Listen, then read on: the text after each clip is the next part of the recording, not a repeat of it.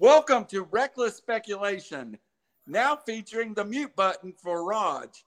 Y'all know Raj is always late, and you know he's going to come on and ramble about the Pac-12. The greatest Raj line, let's make fun of him, is when he thought that Lincoln Riley didn't leave Oklahoma because they were going to play in the SEC. And it's not easier. It's no harder in the SEC than it is the Pac-12. Raj, I love you, brother, but that's the worst line you ever come on. Welcome. Worst take of the show. Welcome to Reckless Speculation. Robbie Davis, how are you?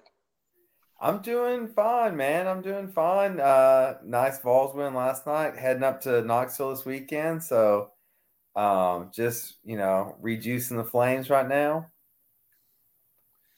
Robbie, and you're prepared to talk about college basketball. We love someone that's prepared for the show. So let's bring in the next guy that's prepared, the Big Ten expert, the Buckeye himself, B-Chain. What's going on? Well, I got big news. Y'all ready for big news before we get started with this show? Sure. Selection Sunday. As soon as the selection is over with, AAU coach, spectacular, the man who has failed not to put, no player that has played for him in the last 10 years has failed to get a college scholarship if they played their AAU high school career with him. He has put more kids in college than student loans. Mr. Roy Pankey for the Tennessee Force will be joining us Selection Sunday after the brackets are announced. Us as in us?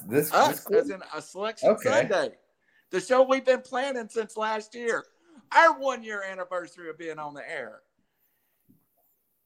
And Roy will give us an instant breakdown of the brackets, the bracket busters, the 5-12 matchups, who's got a good path, who's got an easy path.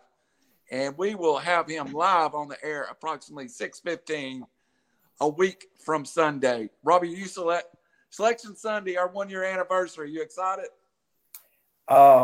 Yes, I am excited. Well, I didn't realize that was our first show. I was actually talking to a friend about it.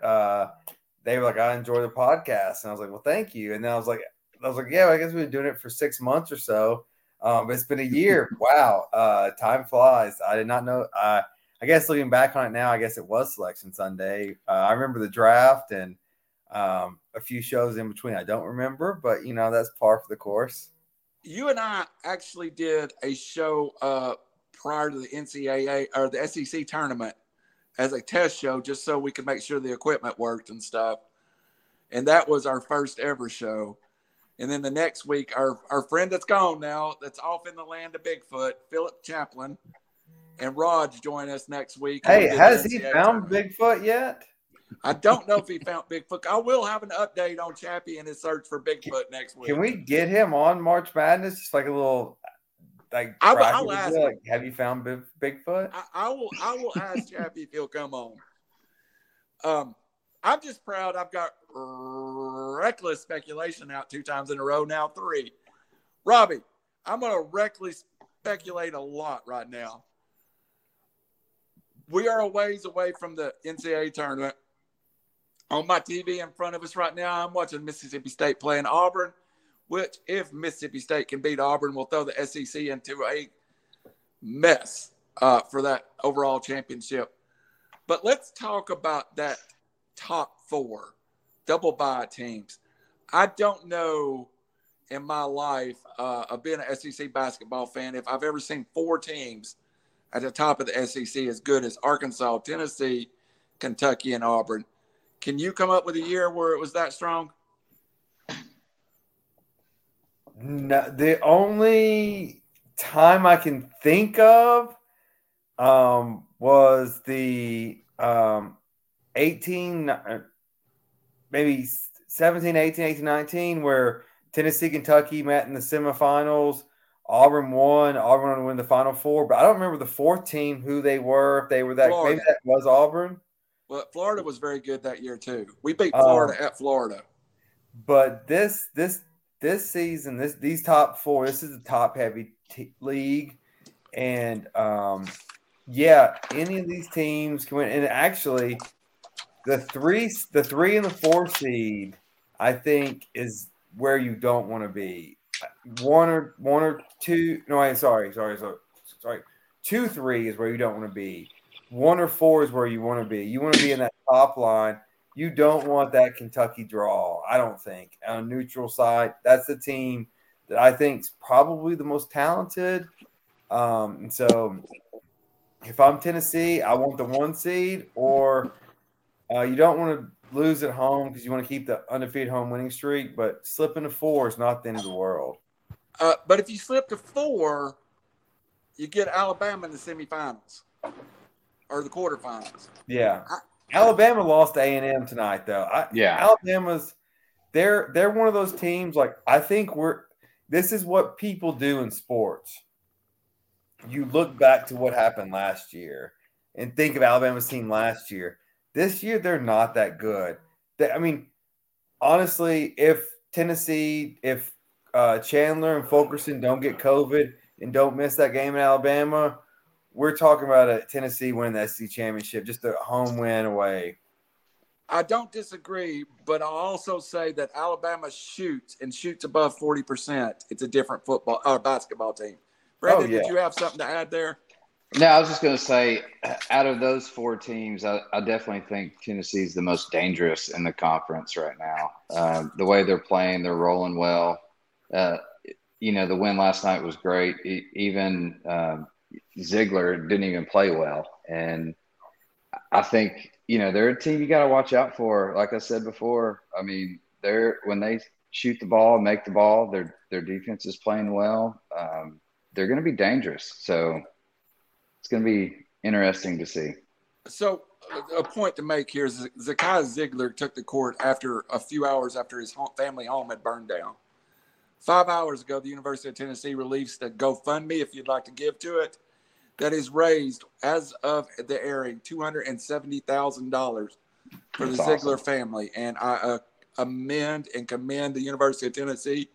NIL be damned, tornado, whatever be damned. This is a kid that we are to be able to help, and he's a big part of the university. If you'd like to give, I did right before we came over for RiverCity Media. You can go to GoFundMe, Ncaa Ziegler, and you can find it there very easily. And just to touch on that, yes, what a wonderful thing to do. And this should be, and this what is the purpose of the NIL, and like these players should be able to get paid when they need it. You don't understand, this happened 2 years ago. A freshman player, his mom's apartment gets burned down, essentially rendering him homeless. If the university raised money for him and her, that's the death penalty in college sports. It is. Now it is just, and Ziegler said, hey, we're just going to take thank you all. We're going to take the replacement cost, whatever it takes. I think from what I heard or what I read, I think the family's going to move down to Knoxville now because money goes a lot further here than it does in New York. And they're going to relocate here, and everything above the rebuild they're going to give to charity. And I gave some money earlier. Like it's just a great cause. And like Auburn's been on board, Kentucky's been on, like their Twitter, every Southeastern, not everyone, but most Southeastern Conference Twitters have been, hey, support. I mean, it's just fantastic to see people coming together for. So when I went over and done a donation in our names, RiverCity Media, which is a small thing, it was in between someone who had posted it and donated that said "Go Big Blue," and somebody that had said "Roll Tide" in their comments. And we are not a family-friendly conference. We have a lot of hard feelings, but we are a family-friendly region of the country, and we all get behind a young man like this. Moving on back to basketball, Raj, I know you are the Pac-12 best side of the coast guy, but right now we're on the SEC. Yeah. I'm going to give you a scenario. Kentucky, Auburn, trending down. Arkansas, Tennessee, trending up. Yes or no? I guess right now, yeah. When Kentucky's fully healthy, I think they're the best team in the SEC. Tennessee and Arkansas, they're both hot and cold. Tennessee, if the tournament were played in Knoxville, I'd give them the championship right now, the Final Four and everything. They're not a great road team. They're not a great shooting team. Overall, they can get hot. They've had a bunch of injuries. That being said, their ceiling is as high as anybody in the country. But we've seen the floor a lot with Tennessee. And, Arkansas, Alabama, I'm not a believer. I've said that many times. Just too many. They rely far too much on the three. And in the NCAA tournament, you can't do that. You're playing in foreign environments. People are going to zone and just let you fire away. That's what happens last year. They got beat. Auburn, Jabari Smith is phenomenal, but are they overall a better team than Kentucky or Tennessee? I don't think so. To interrupt you, but I'd like to make a point. I think Jabari Smith is so incredible. He's the clear number one prospect in the draft. Would you go there? Or? Holmgren's also a unicorn. In today's NBA, you can be 100 pounds and do whatever you want. Overall, historically, yeah. And I think he's the best, 6'10", 220. But Holmgren is kind of a freak handling the ball and shooting. So is Jabari Smith. You can't lose with either of those guys. Banchero also. Those two. Banchero's up there too. Just everybody's so skilled now, these big men. It's pretty crazy. Evan Mobley was kind of the same, but these guys are really good. You can't lose. Overall, though, I'd go with Kentucky, if healthy. Well, Robbie, that's the question I was going to you now. Ty Washington sees the court for about 20 minutes. He is expected to play a full this weekend. Kentucky's downslide or their struggles over the last few weeks has been directly linked to the number of minutes Ty Washington can play. He really is the engine that makes that team go. So the SEC is tough, man. And so I think this is going to be one of the wildest tournaments, maybe not in close games, but just in to go on Raj's point, Tennessee hasn't lost at home. Kentucky hasn't lost at home. Auburn hasn't lost at home. Mississippi State's lost once at home. Arkansas hasn't lost at home. It's a home. It's almost like the home field SEC football came into basketball. And Tennessee plays Arkansas this weekend. I don't have a worry. Tennessee's going to roll them because that's what they do at home. They've been favored against. Tennessee handled Arizona at home, and Arizona may be the best team in the country. It's crazy, just what home court does in college basketball. So you get a neutral site. There's going to be a lot of Kentucky fans, probably going to be a lot of Florida fans, maybe. There won't be any Georgia fans, but Tampa's a weird spot for this tournament this year. That neutral site better not have any orange in it. That's for damn sure. Those dudes see orange and they shoot 80%. Yeah. They are. Auburn is off to an incredible start in this game. I'm watching it over 10-2. They lead after 5 minutes, and they have been shooting well. Brendan, we talked about it. I think Arkansas did lose to Robbie early before the conference. I think they're undefeated in the conference. But, Brendan, is it the SEC teams are bad on the road, or is it just 13 for Auburn? Is it just tough to play on the road in this conference? There's some intimidating places to go in the SEC basketball. While it's not a traditional basketball conference, you've got two humongous gyms in Kentucky and Tennessee, and then you have a bunch of these, I call them bandboxes, but they're 7,000 to 10,000 seats arena where the fans are literally on top of the court. I think it's some of both. Tough to play in these places. I definitely think it is. Like you said, and the SEC is starting to become a big conference in basketball and tough to play in. You look at, what Robbie just said, all the at-home teams that are undefeated. That's pretty incredible.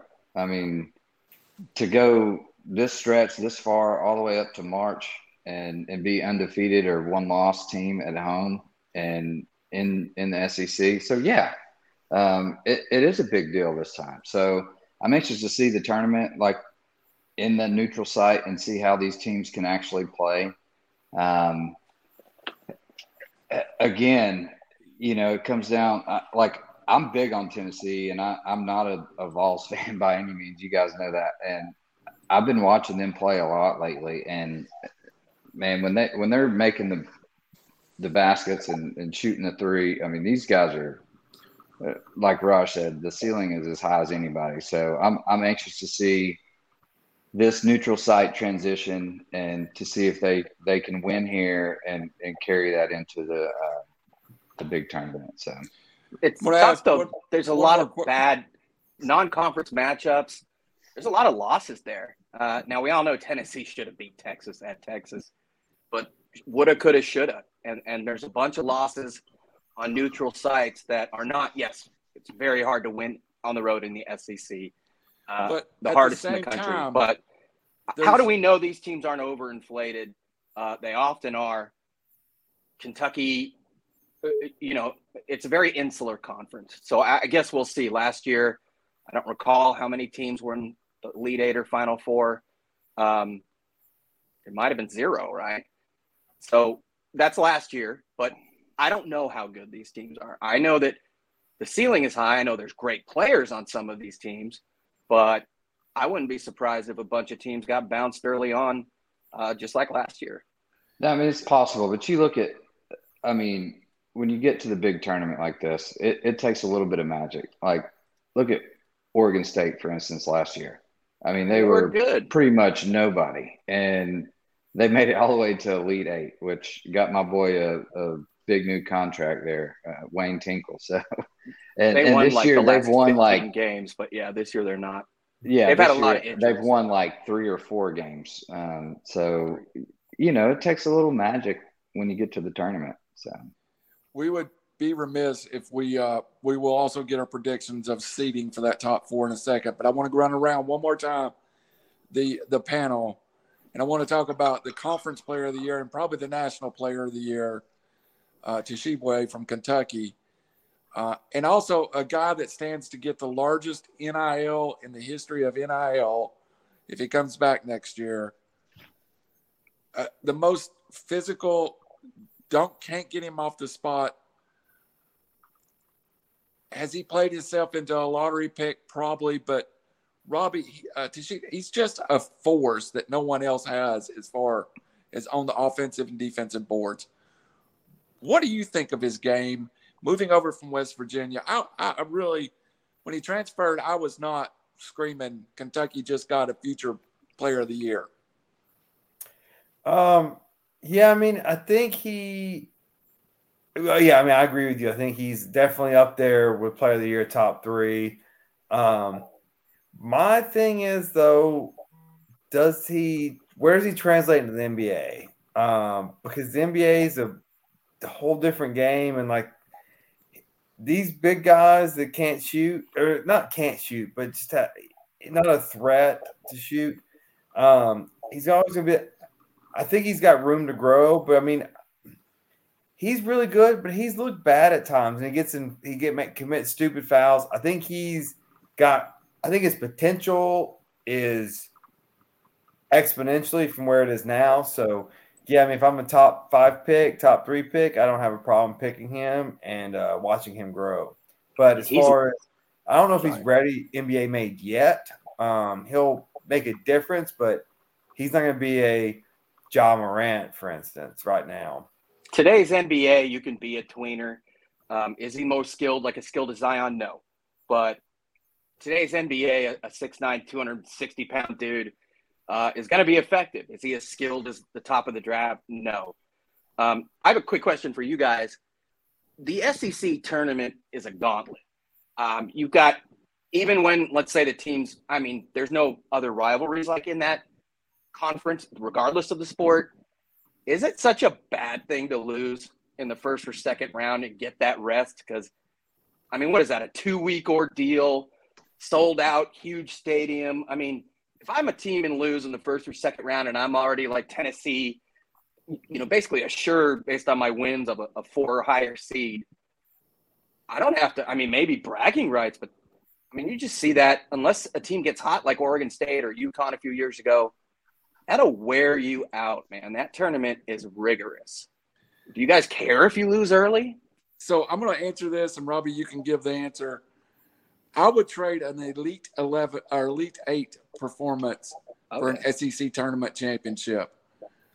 It has been the prize that has avoided this university for decades. I was in the 7th grade the last time at Tennessee won an SEC championship. We've had our heart broken that tournament, and I really do feel like.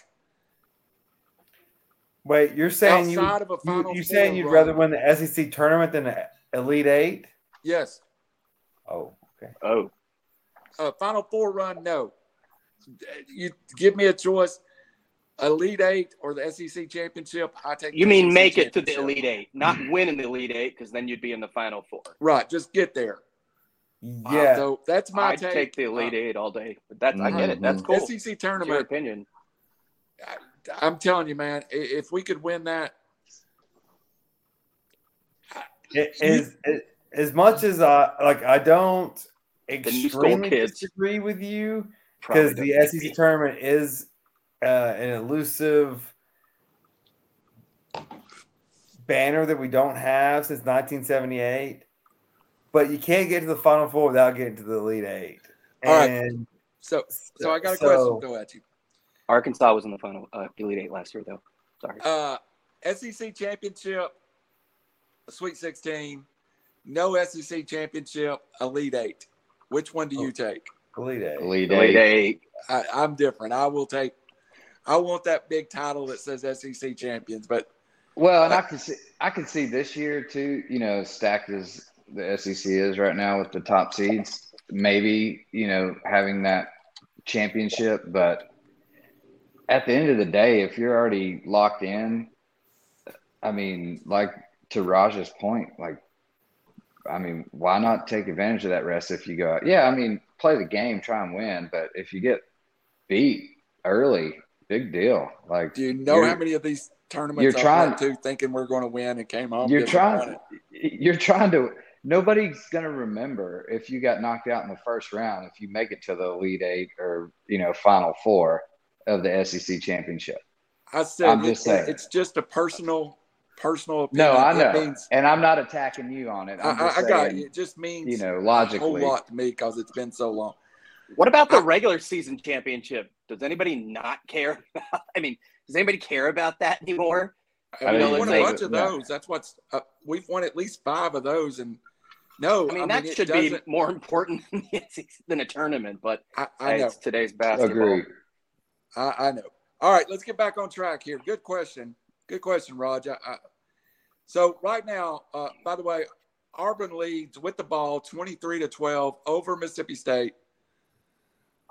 Right now, Kentucky and Auburn both set on the 2 line, Tennessee on the 3 line, and Arkansas on the 4 line. We've got one more weekend of basketball. This game, of course, will affect that in the SEC tournament. Put on your Karnak and do some reckless speculation. We're setting here Selection Sunday. Is the SEC going to have 4 of the top 12 seedings in the nation? Robbie Davis, you can go first. Yes. So you're going to have the SEC winner, assuming it's Kentucky, assuming it's one of the top. I'm not sure Arkansas can jump there. Unless they win the tournament. I'm not even sure they can jump there. I think so. Tennessee's sitting at 10 at Ken Palm. Kentucky's at, I think, let me look up real quick. Kentucky's at 4, Auburn's at 7, Tennessee's 11. Assuming, let's say Tennessee's the largest shot, they go through Kentucky and Auburn. That's 2 more quality wins. The other teams are going to lose. So the winner of the SEC, I think, gets to a 1 seed. And then I think the 2 losers get to 2, 2, 3. Auburn sits there to 3, 4. Yeah, I think all 4 seeds are in the top 16 seeds of the SEC or the NCAA tournament. 16 or 12? Oh, 16? So they'll all be the top 4 seeds. Shane, you agree with Robbie's assessment, or do you think they go higher? I don't think they get higher than that. I agree with the assessment, based on kind of the current record in the situation. I mean, we'll see what the tournament provides. Who knows? Like you said, there may be some teams that are not really all gung-ho about winning this SEC tournament and are happy to sit at home and rest a little bit. So I don't know. We'll see here. I definitely think they have 4 in the top 16 for sure. Arkansas could fall out. I mean, they have some bad losses. They're playing LSU right now. I agree with Rob. Tennessee, I think, is going to kick the ever-living you-know-what out of them at home next week. Yeah. I don't see Arkansas being able to come anywhere close in terms of field goal percentage. So I could see them falling out. They lose, the next 2, and then I agree with you. If they lose, well, they will lose in Knoxville. And then if they turn around and lose the first round of the first play-in game of the SEC tournament, they could drop. And they're LSU right now at 16-15. Hofstra's not a bad team, but they lost to Hofstra. I could see them falling out just by virtue of having to play each other. But I agree with the top 3 teams. Whoever wins the SEC tournament is a 1, in my opinion, and that includes Tennessee. If they can beat all those guys on a neutral floor, that's showing me a lot. And I just wish they were more healthy, because as a fully healthy team by now with Barnes, I mean, I really think they could be deadly better than the Williams and Admiral Schofield team overall. The guard play is sensational. This is the first time I remember in the Barnes era that this team is peaking at the right time. Usually they peak during January, February. This is the first time they're in the right trajectory. Just who's hot, man. That's like right. Baseball. It's massive. A little bit of magic. Chandler, oh my! And any Vols fans watching, I told you to appreciate Kennedy Chandler. I hope you did. He is so gone after this year. Well, and the Ziegler thing, it's terrible for his family, but I mean, that certainly is something that could bring a lot of people together. Not that Tennessee needed that, but there's just a lot of things going mojo-wise. Not that that's positive mojo, but that team is coming together. And obviously they had that kid's back. Their family's from New York, just a polar opposite. And we all love that kid. I mean, that's my favorite player on the team, because nobody expected him to do this. And he's plays much older than he is. Should be a high school senior right now. Unbelievable. And he acts like freaking John Stockton on the floor. But Tennessee's finally coming together right now. You're right. Usually they have peaked and somebody upsets them, but like Oregon State, everybody, you get hot now, game over. And this is the first year where I think actually they could be a Final Four team overall, deep, everything. Let's get talk about the SEC. Let's move on to that.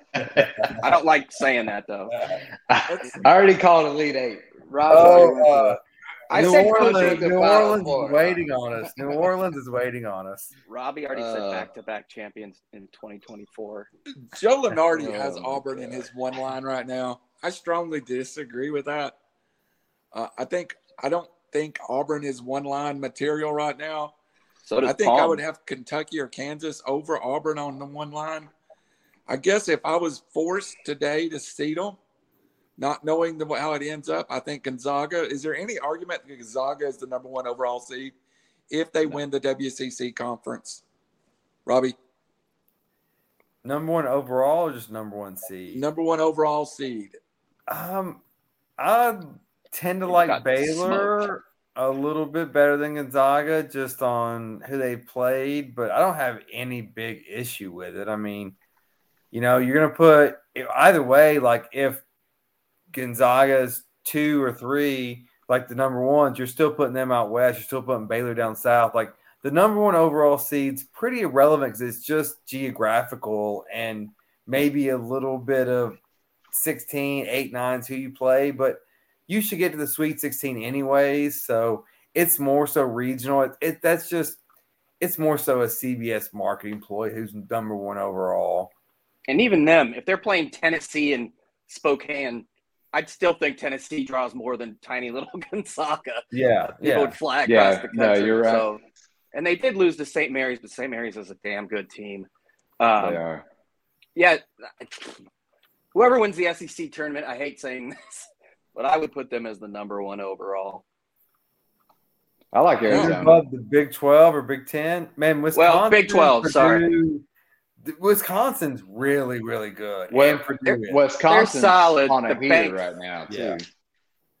They just beat Purdue last night. I that don't was a see- great game. Yeah. It was a Those lucky dudes- game, but it was a great game. I'd rather lose than win on a bank 3.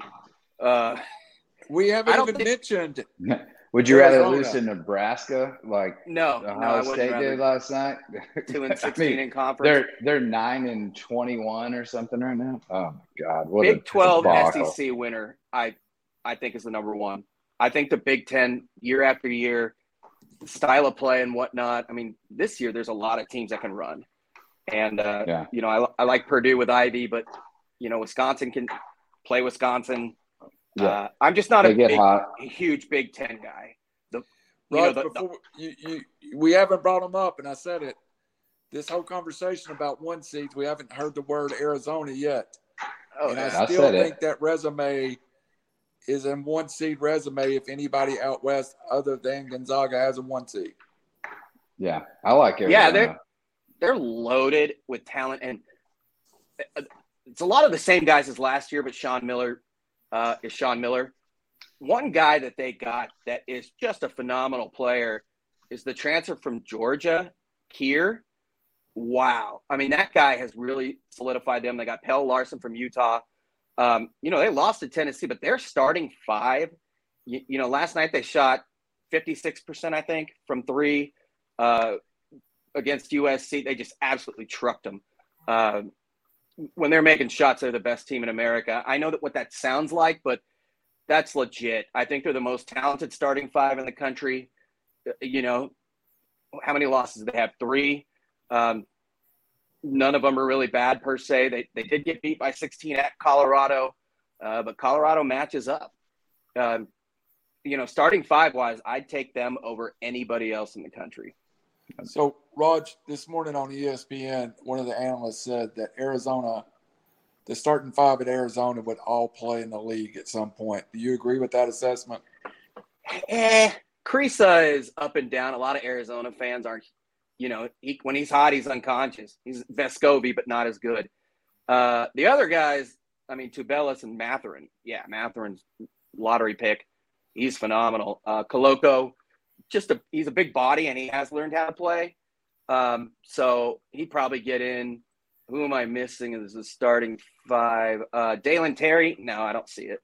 I'd say 3 out of 4 for sure. Maybe 4 out of 5. All right, guys. Here we go. Go around the board. We'll start with Raj and work our way up to Robbie. Give me, when we're sitting here Selection Sunday, everything plays out. Give me your 4 that's on the 1 line, Raj. Is Kentucky healthy? Kentucky's healthy. We're playing in I'll go in a vacuum. I'll go Kentucky, Arizona, Gonzaga, and whoever wins the Big 12. Probably Kansas. Watch out for Texas Tech, man. That team's deadly. But those would be my 4. With apologies to the Big 10. I agree. Kentucky healthy. Gonzaga, Baylor, and Arizona. Love Arizona. Oh, yeah. Robbie Davis. Gonzaga, Arizona, Baylor, and the Vols.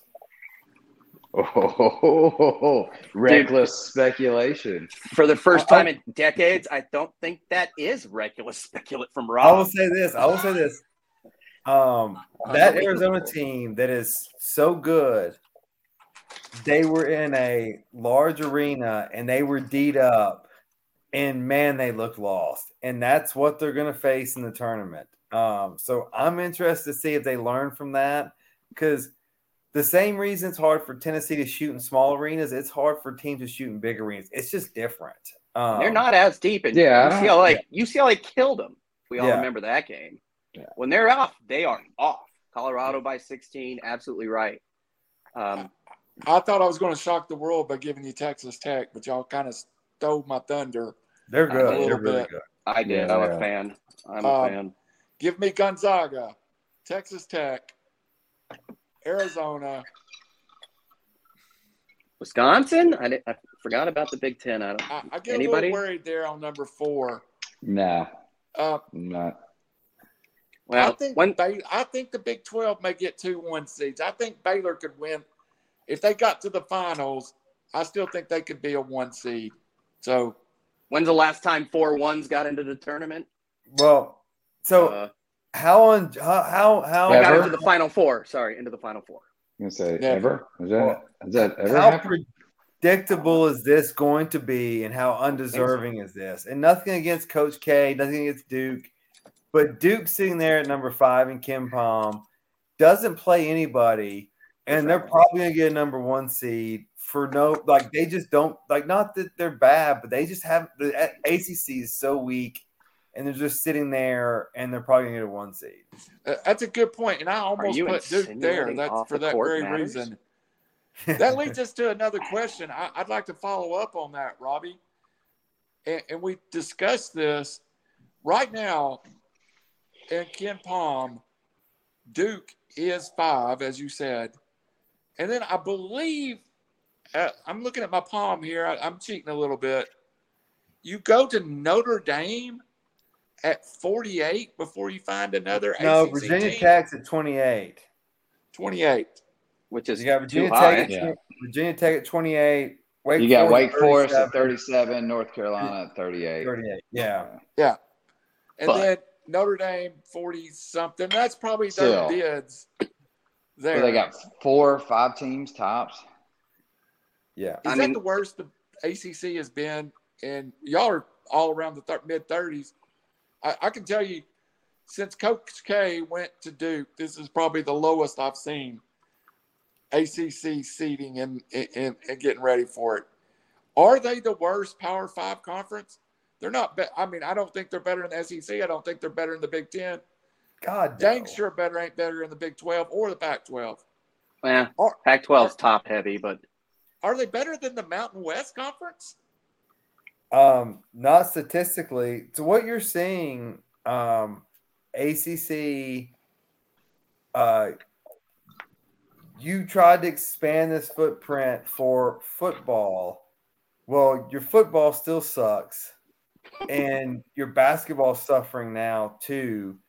So you put 1 foot in each puddle, and now you're doing the splits, and you're like, where the hell are we? Because you're not a football conference, you're not a basketball conference.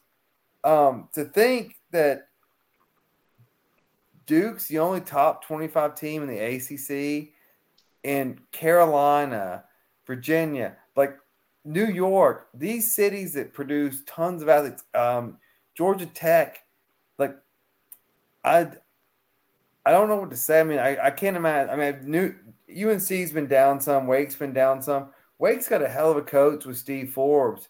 But to be 37, the ACC is just a weak conference right now. And Dukes are all one and done. And once Coach K, who knows what the programs looks like in the future. 5 teams in, dude, from like both guys, Palm and Lunardi. I found that surprising. I know 5? It may be I have it here somewhere. I believe so. 5 or 4. Well, there's 36. There's 36 at-large teams. Miami, Duke, North Carolina, Notre Dame, and forgot about Wake. Miami. And Wake. Yeah. And Miami's got some good non-conference, but a lot of those teams have wins against each other. And then there's like Notre Dame lost to a horrible Boston College team. North Carolina lost to a terrible Pitt team. It's kind of like what I say about, any conference. I just use the SEC to piss you guys off. But how do we know this whole conference is an ass and all their good wins are against each other? 5 teams getting in, dude, I was shocked too. But that's what both of them have. Yeah, that's inflation. I mean, like you said, I mean, they're beating each other up in a bad conference. It shows, not good for anyone. We're going to see come tournament time. I don't see Duke making it maybe 2 rounds top. So just real quick for comparison, the Big 12, their top 5 are number 2, number 9, number 10, and number 15. The ACC is number 5, number 28, number 37, number 38. And you're saying like that one league is so much better than the other. I agree. At the same time, Robbie, let's look at a couple of the mid-majors. The West Coast is number 1, number 17, and number 23. The Mountain Valley Conference, 22, 27, 31, 32. I mean, the depth of the mid-majors is greater than the ACC at this point. Mm-hmm. I don't know, and I listened to a Wake Forest podcast because Steve Forbes, the former Tennessee assistant, and I got to know Coach Forbes just a little bit, so I root for him. But the one point he made in one of his podcasts was there's no one to beat in the ACC that helps your numbers because outside of a Duke, everything's a quad 2 victory. So how do you move up? I mean, if you're one of those mid Wake Forest teams, where's the victory at to move up, Robbie? It's not in the conference. Well, this is exactly what happened in the SEC about 7 or 8 years ago. And Sankey brought in a advisor from the old Big East, and he said, how do we make basketball better? And they brought in more recruiting advisors. They built better stadiums. They more game day experience. You invest money in it. That's how you do it. But the ACC's always had this money. What they've done is they've just gotten lazy and assumed that because we've always been good, we're going to be good in the future. And now you're falling behind. And once you fall behind, it's very hard to catch up because you got the Big Ten, the SEC that are just printing money. I mean, let's not kid ourselves. Like, those are money printers. The Pac-12, you got the resources. You got you got Arizona. You got UCLA. You've got the schools. You got USC's got money. Like Oregon's got more money than you need to do with. Like, those are powerhouses. And then you got the Big 12, which is just kind of Texas. They're the Texas area, Kansas. It's a struggle. You can't rely on just history anymore. Yeah, it's not the 90s. No. Hey, let me ask you this real quick, all the three of you. I know Rob especially loves Ken Pom. I'm going to give you a resume because this is one thing I don't understand. This team has wins against Texas Tech, UConn, Wisconsin, who is 24 in Ken Pom, by the way. No problem there. Seton Hall, Xavier, Marquette, and at Villanova. That kind of gives it away. Their losses are, they have 3 of them, to Texas, San Diego State, and San Francisco, all in the top 25 Ken Pom. Providence is the Big East champ. I should have let you guys guess. They are number 34 in Ken Pom. I'm like, what? Like, I don't want to run into that team. The Big East was where I was going with this. Top of the Big East is damn good. How the hell are they number 34? I just listed those wins. I mean, neutral site. I will chip in record. Providence, and also I will say you don't want to see Marquette on the 6 or 7 line if you're a 2 seed in that second day. I think some of it is press. I think some of it is. I know I do like Palm. I'm with Robbie on that. The Big East, I just don't know. I don't get it. That's all I'm saying. I think get it. A bad Georgetown team hurts the Big East too, who is horrible. Some of the traditional powers in the Big East have gone, or they're not very good. But I agree with you. And I would give you the opposite of Houston. Where is Houston's quality wins? I really challenge you to go find quality wins in that Houston schedule. They lost to Memphis. They've lost to SMU. I mean, Houston being in the sixth seed or sixth spot, I challenge you all day to give me Houston's resume that deserves to be on the sixth overall seed in the country. I just don't see it. That's crazy. I mixed up Providence, by the way. Their losses, because they just lost to Villanova. No, wait a minute. They won, didn't they? No, they lost. Yeah, they lost by 2. They've also lost to at Marquette and then Virginia. That's their only losses. Wait a minute. Yeah, what's Villanova? Villanova's 12. Villanova can win it all twice. Again. I just number 34 is crazy to me. Robbie, do you have that Houston schedule pulled up? I can pull it up real quick. So they've got so they lost to Alabama, they lost to SMU, they lost to Memphis, they lost to Wisconsin. Their biggest wins are Virginia against number 40 Oklahoma State, and then against number 58 SMU. Oh, get it, guys. When they play, they beat Virginia. Virginia's 75th in Ken Palm. So they beat Oregon when Oregon was tanking and had injuries. Yeah, Oregon was 67th. Yeah. I mean, that's now. We have to take into account, how good the team was playing when you faced them. But, yeah, there's it's kind of reputation. A couple of the players that are holdovers. They're obviously a tough team with a great coach. But, yeah, I don't see sometimes if you have no bad losses, it's more important than good wins. And I think Houston is representative of that. I'd rather. Well said. There is no other team, if they end up on the 3 line or the 2 line, I want to see in the Sweet 16 than to look across and I'm a Vols fan and see Tennessee and Houston in the Sweet 16 if they get there. I just think it's a really undeserving team. And I personally, I am a big believer too. And I don't think the Big Ten, let's go there. The Big Ten is very top heavy. Brendan, we had a little discussion before we come on the air.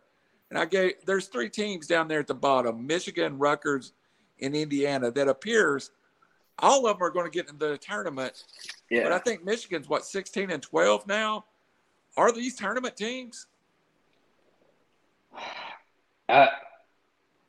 It's hard to say. I mean, Michigan right now, they just had their coach suspended. They're actually playing a little bit better, in my opinion, than with Jawan as of late. But we'll see. They still got a tough schedule. They got Iowa, and then they play us, 2 top 25 teams. They're going to be on the bubble. They're probably going to get in, no problem. Rutgers, what about them? Because if you look at their losses, all their good wins are in conference. They have some of the worst losses I've ever seen of a team that's supposedly going to get in. Yeah. Well, I don't even know it's a debate if Rutgers gets in at this point. That's what I don't understand. No, well, they just beat Indiana tonight, so they're saying they're getting in. Both of them have them in, but losses to DePaul, horrible UMass team who Matt McCall, former Chattanooga coach, just had a rough go of it in a bad school right now in terms of program. Lafayette, Penn State, Minnesota, Maryland, and Northwestern. Those are their losses. Yeah. Yikes. At the end of the day, guys, we can't forget that this is a business as well. And, you see a lot of these teams, like you said, Houston, for no reason up there, just riding name recognition or conference recognition, being, big eyes on tournaments, can sell tickets, whatever. So that's what's fun about the tournament, right? You get some of these schools in that are smaller or whatever. No one gave them a chance and, make deep runs. So Indiana's a weird one to me, but they have a couple of very good wins. They're against Ohio State and Purdue. Yeah. That's going to be my question to you, Raj. Indiana I've never seen a losing record in conference without 20 wins beside it qualify for the tournament. You're talking about a team that is 9-10 in the Big Ten. 17-12 overall. To me, that is not a conference resume. They're the Hoosiers, baby. You give me 500 in the Big Ten, 20 wins. I'm going to justify it all day long. This is where politics, total example of politics. It's Indiana. Yeah. They have a superstar in Trace Jackson Davis. But, yeah, another thing, totally insular wins. This was a team that if they get in, I don't see them getting past the first round. But I agree entirely. I don't see it there. Again, what is it? Those guys have 9 teams from the Big Ten getting in. 9 teams. That's whoa. That sometimes is it feels like 25% at the bid at large bids, or 20% at large bids. Does it ever feel like sometimes it's really hard to get one of those bids, and other times they're just like anybody with a winning record in conference is getting in? It feels weird this year. There's really only 5 out of the 9 that are probably worthier that can actually do something in this tournament. So that's a lot. Robbie Davis, you had something to follow up? Yeah, well, I like the Indiana conversation. I don't get the idea of putting in a blue blood, if you will, in the 7-10 game, because the chance of them winning anyways is nothing. I'm sorry. Who the hell doesn't watch the first 2 rounds of March Madness? It's like it's like saying, "Oh, we can't put a small market in the Super Bowl." Man, people are watching regardless. Put a team in, let people fall in love with them. Like, as much as I personally hate Loyola Chicago, and Sister Jean, I dislike, and she's a sweetheart. I'm sure she is. I just don't like her because of what happened to Tennessee. But if that was Indiana as a 12 seed versus what happened to Loyola Chicago, it's a whole different story. So, you don't like a 100-year-old nun? I don't. No, I don't. Yeah, that's so SEC. No, F that nun, dude. Yeah. Sorry. She cursed us. Sister Jean, just not a fan. No, you ran into the Beavers last year. That's the problem. I know. Yeah, I was at that game. Wow, that was that was a tough one. Yeah. The point being, like, don't put a blue, like, there's no sense in me, like, oh, we need television rate. No, you don't. There's no lack of television ratings in the first. It's the tournament. No, you're exactly right. But big markets, I'm sure there's deals they get or whatever. So I mean, that's why you see that it's always politics. I don't care what you do. Oh yeah, no, it's definitely politics. Well, I mean, the NCAA headquarters just happens to be in where? Indianapolis. That's why Indiana gets a unfair, or just a better. They're the Hoosiers, baby. So what about Iowa, dude? Iowa's a weird one too. Yeah, they're what have they done? One of my favorite basketball conferences, about to beat Michigan, is the Atlantic 10. Right now, the second round, you're looking at Davidson in, who deserves to be in. VCU deserves to be in. Lenardi has the 8th team out as Dayton. 21-9, 13-4 in conference. I take Dayton all day over Indiana or Rutgers. Is it just my? I'd rather watch Dayton to Indiana. I don't know, but to wins me, over Kansas, Virginia Tech could make noise in the tournament. Yes. Raj, go ahead. They beat Virginia Tech, Kansas, and Miami. The first 4 games in Dayton. That's another political game. Like, sometimes Dayton is better than that playing game, and they'll just throw them in there because they know they're going to sell out.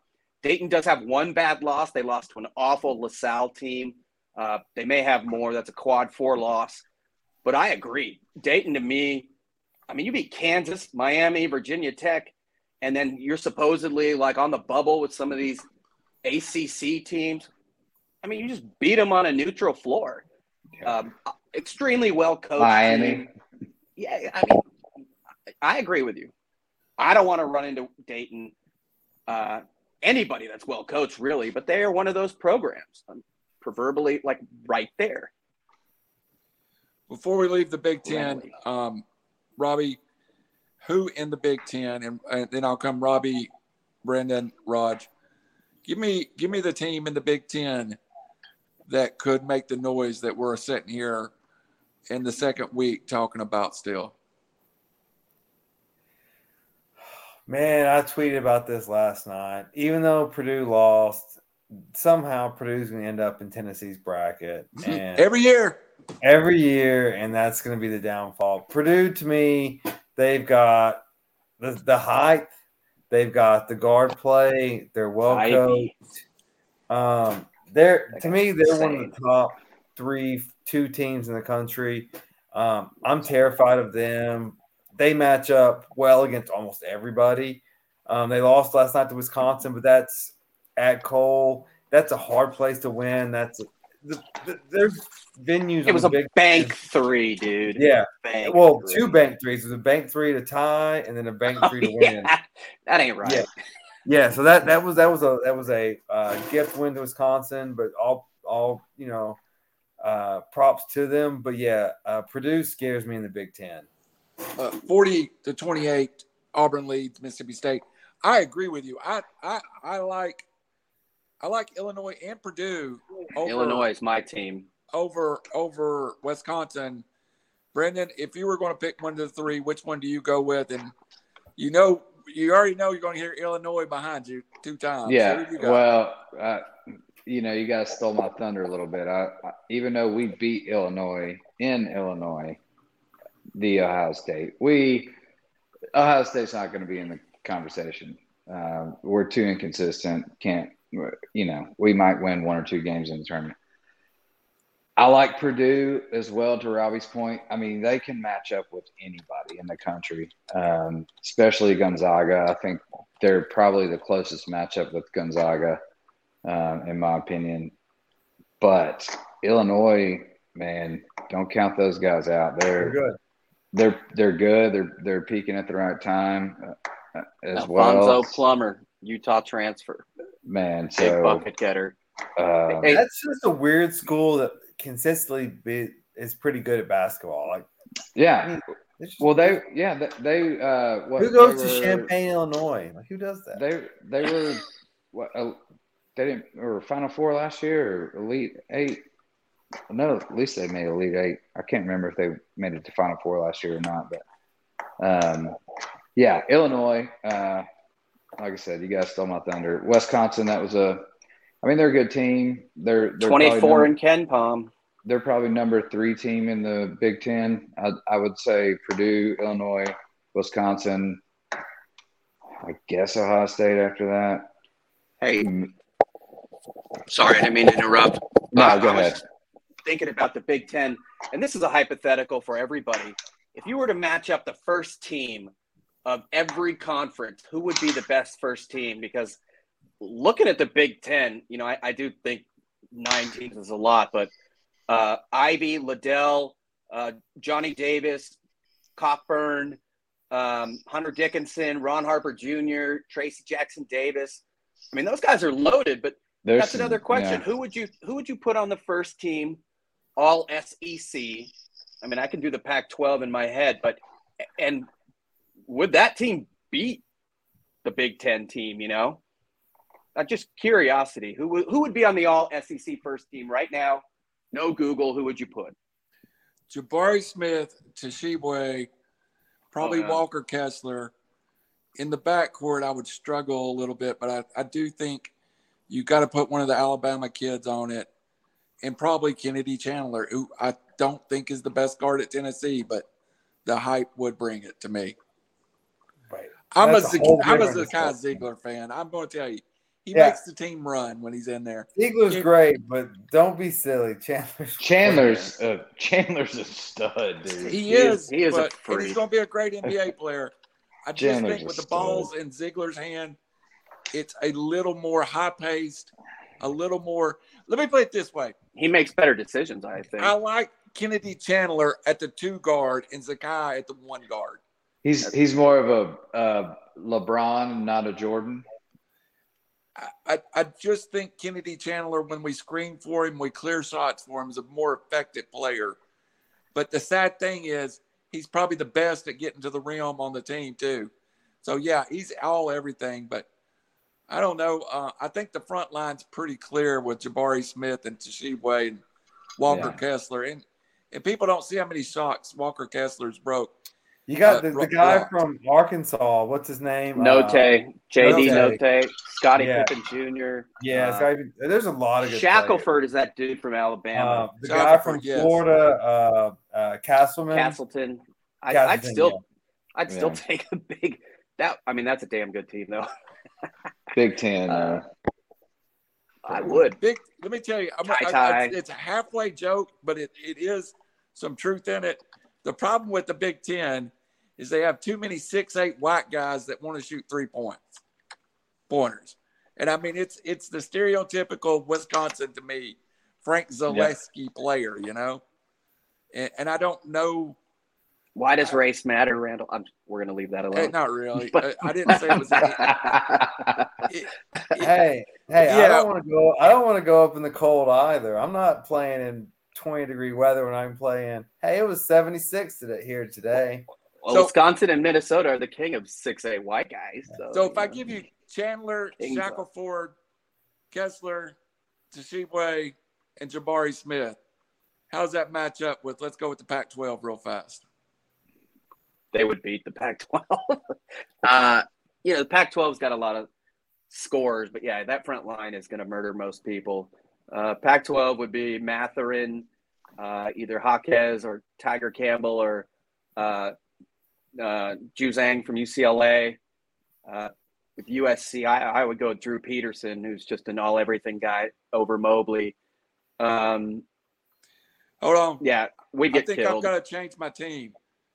I think I got to put Scottie Pippen Jr. on my team somewhere. Yeah, I mentioned him. That guy leads the SEC in scoring, right?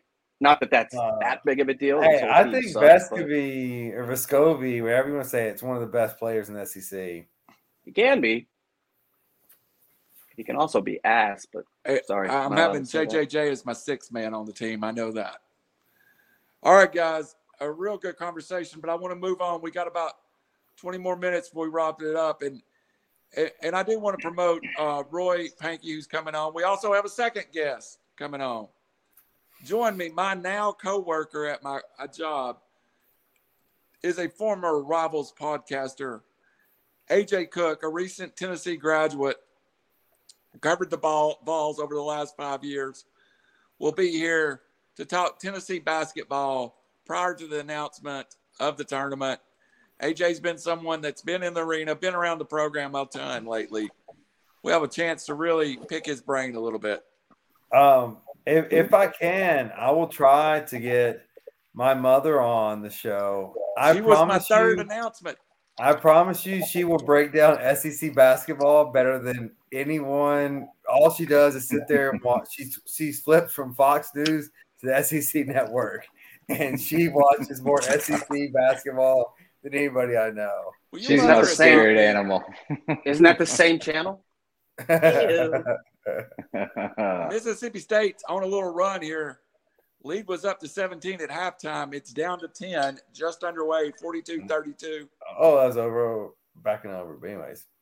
All right. So, yeah, we'll have several guests. And, Robbie, I was going to say your mother, too. Roy asked me to announce that his team, anyone wanting to play for the Tennessee Force, please go to Facebook to the Tennessee Force page and send your inquiry letter to Roy.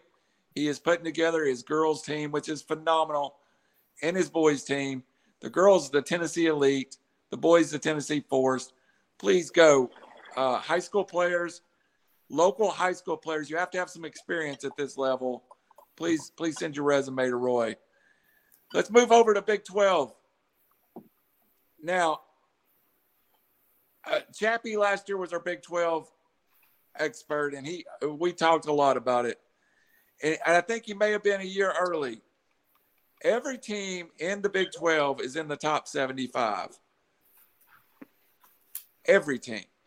Gosh. Is the Big 12 clearly the best basketball conference right now? And is the top end of the Big 12 better than the top end of the SEC? Robbie, we'll start there. Oh, yeah. The Big 12 is stacked. I mean, the top 4 are in the top 15 of KenPom. Like Texas Tech, Texas, those teams are legit Final Four contenders. They're 15-10. Kansas TCU, man. Yeah, TCU, Huge Kansas wins. is number 9. Baylor, they're all great. Like you could conceivably, depending on the matchups, see 2 to 3 Big 12 teams in the Final Four. They're that good. This is the stacked league this year. As good as SEC is, it doesn't compare to the Big 12. Not this year.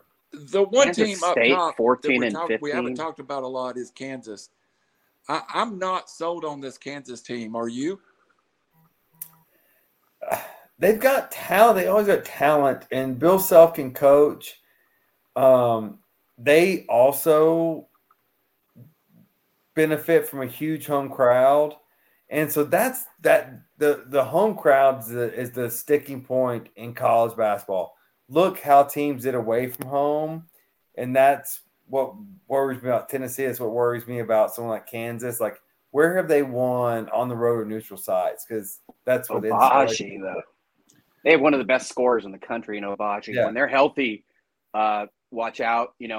One interesting note. Well, number one, I love the fact that USC beat them by 30 last year in the round of 32, but Kansas had a lot of injuries. Remy Martin, who was an all first-team guy at Arizona State, goes to Kansas, and he's had some injuries, but the dude barely plays now. It's kind of frightening. Joseph Yusefu, who was all whatever league Drake is in, I can't remember, last year first team.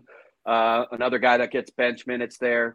When they're on, Wilson, McCormick, they're pretty darn good. But, for me, I call it the Zerbiak effect or, Adam Morrison, even though he cried at the end, just elite scorers are huge in the tournament, and they've got one.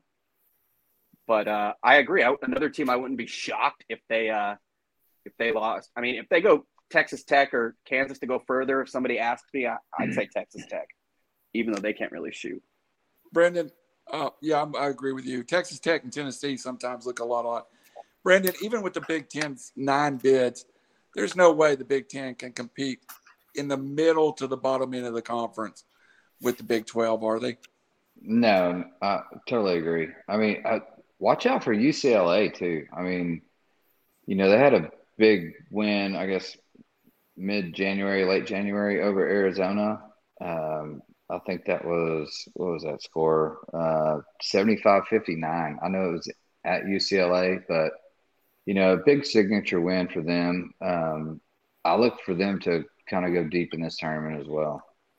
4 legit scorers plus Peyton Watson, who many think is a lottery pick, who doesn't play that much at UCLA right now because of Tiger Campbell, but a team that can shoot lights out.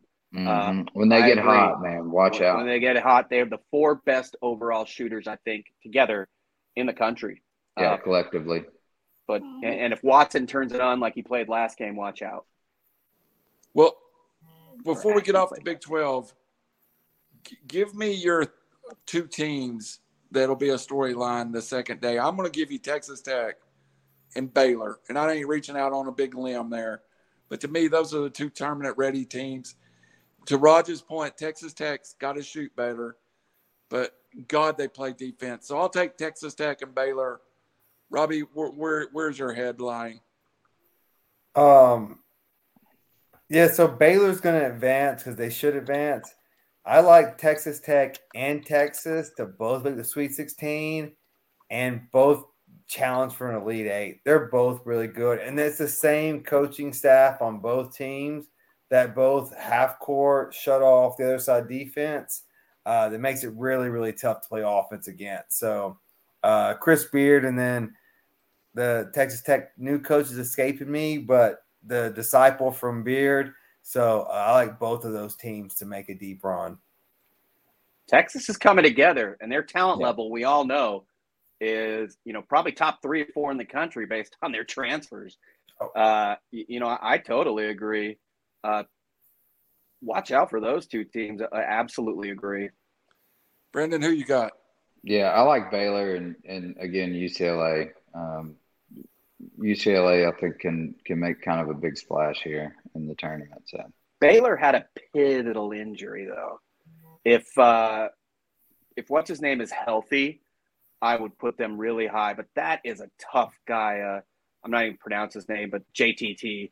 Yeah. Just kind of like Kuminga, just freak athletically. Maybe doesn't show up in the box score, but changes every shot. That's a tough guy to lose.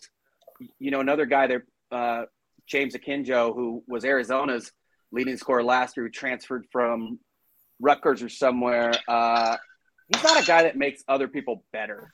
So I'm not as high on Baylor as many, just mainly because of JTT. But as we said, Texas Tech, TCU is a team to watch out for. Not Iowa State, but yeah, Kansas as well.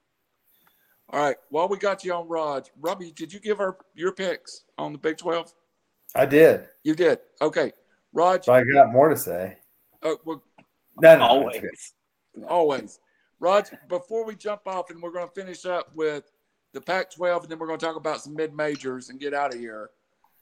Give us a little thumbnail. We've talked about the Big 12 or Pac-12. Is it Arizona and the rest, or is there somebody else that can make noise out there? Brandon keeps referencing UCLA. Do we have someone else that we could – and you see Southern Cal. Is there somebody that we don't know about that's a better team than we think? I mean, when Oregon plays Oregon basketball, another team that's kind of like Texas, a lot of transfers that come together, they can beat anybody in the country, led by Jacob Young. But some of their losses are really bad. Same with Colorado. When I look at teams that we're not sure how great they are, I look at talent. And, USC has got some of the best NBA players. That doesn't nothing to do with right now. But, there's multiple guys that I believe are going to play next level. They couldn't make anything against Arizona. But, they have the talent and the experience to go far, but they could also lose in the first round. But no, I really think it's those top three teams because unless Oregon or Colorado wins the conference tournament, kind of like Oregon State did last year, what were they, like 500 in conference? Right. Maybe even Washington State, who leads the conference in three-point shooting. It's just going to be those three teams, and I hate to say it, but probably just UCLA and Arizona, and maybe just Arizona. It's not a great year for the conference. Top-heavy, yes, but not a very good year. Mississippi State cuts it to 6, then gets a flagrant 1. Auburn shoots 3, makes one of the two, or shoots 2, makes one of the two. Back up 7 with the basketball with 14 minutes to go. Mississippi State with a little run, playing physical in the second half. Flagrant. Robbie, Pac-12 real quick. You got you stole my thunder. I was going to talk about Oregon, but Robbie, what's your take real fast? And then we're going to go to the mid-majors. Oh, I hate them. Well, I'm going to try to combine those two topics. I'm not sure you can talk about the Pac-12 without talking about the West Coast Conference and the Mountain West, because absolutely, let's be honest, that's in basketball, they're kind of blended together. And this sucks for sports fans, and it especially sucks for the West Coast people, but the product's just not great right now. But you have Arizona at 3, UCLA at 8, Gonzaga's at 1. Then the next you have St. Mary's at 17, San Francisco at 23. That's the next best West Coast team you've got. We got San Diego State at 22, Boise State at 27, Colorado State at 31. It's just now the Pac-12, the West Coast is the blunder of schools. The conference isn't really strong right now, which is a shame. Hopefully USC gets it back together. I thought Anfield would do a better job than he's done. He's recruited, but he just hasn't turned onto the court success yet. They've Oregon come together late, Elite Eight last year. But Oregon has also had a runs. unicorn. Oregon's always going to have the money, and they'll be here and there. Washington went to the Syracuse assistant with a 2-3 zone, which Hopkins. I love the 2-3 zone, but basketball has changed, and now it maybe doesn't make sense. Now everyone's shooting threes, so Boeheim hasn't been successful in Syracuse, and the Washington coach has not been that successful here lately at Washington. So except for Wyoming too. In a nutshell, I got Zonum and UCLA. I think USC, if they get in, they can do damage like they did last year, but they got to get in. They're in. I mean, most people call them a lock. They've been on the 6 line, but yeah, they're a team that I've no problems admitting they could lose in the first round, or because they can D up, although not from 3. They could make another Elite 8 run. Last year they were 6, and they had one bad game, kind of like last night against Gonzaga, but they were beating the crap out of everybody. Again, last year, though, they had a unicorn who is going to be the rookie of the year in the NBA, in my opinion, Evan Mobley. But, yeah, I hate to say it. There is a West Coast bias, in my opinion, but it's not entirely off base. Last night was one of the first sellouts at USC. The game started at 11 p.m. I mean, just ridiculous. I stayed up to watch it. I had money on it, though. Too, I know, and I would have told you don't bet on USC. But we don't do ourselves any favors. And, Gonzaga for many years was Snow White and no dwarves. So, yeah, you kind of took the top 3 or 4 or 5 teams from those 3 conferences on the West Coast and just put them together. So I don't disagree with you. But if there's a surprise team, I'd watch out for one of those Mountain West teams. St. Mary's we saw. I'm not a big Santa Clara guy or San Francisco, despite playing pretty well. But, yeah, Mountain West teams, they can grind it out. State, Wyoming, Colorado State, Boise State. They're really usually a tough first-round matchup. Believe it or not, I know it's ironic, but they will punch you in the mouth, those dudes from that conference. So that's the conference to watch out for, in my opinion. Any parallel between the Pac-12 being slightly off in the recruiting base now and I'm not talking about UCLA or USC. I'm talking about the Cows of the world. Are kids preferring to go play at a high mid-major like St. Mary's or go play at a very bad Pac-12 team like Cal? I perceive in the world out west right now there is some movement to this mid-major level. Am I wrong, or is this something you feel? They're ideal to transfer to, but Southern California has long been in the number 1 area in the world for college basketball talent. Overall, Florida's nowadays you have all these transfers and stuff to IMG and whatnot. But yeah, I mean, half the time their best players there go to Duke. They go to Tennessee, they go other places. Part of it's for environments and atmospheres.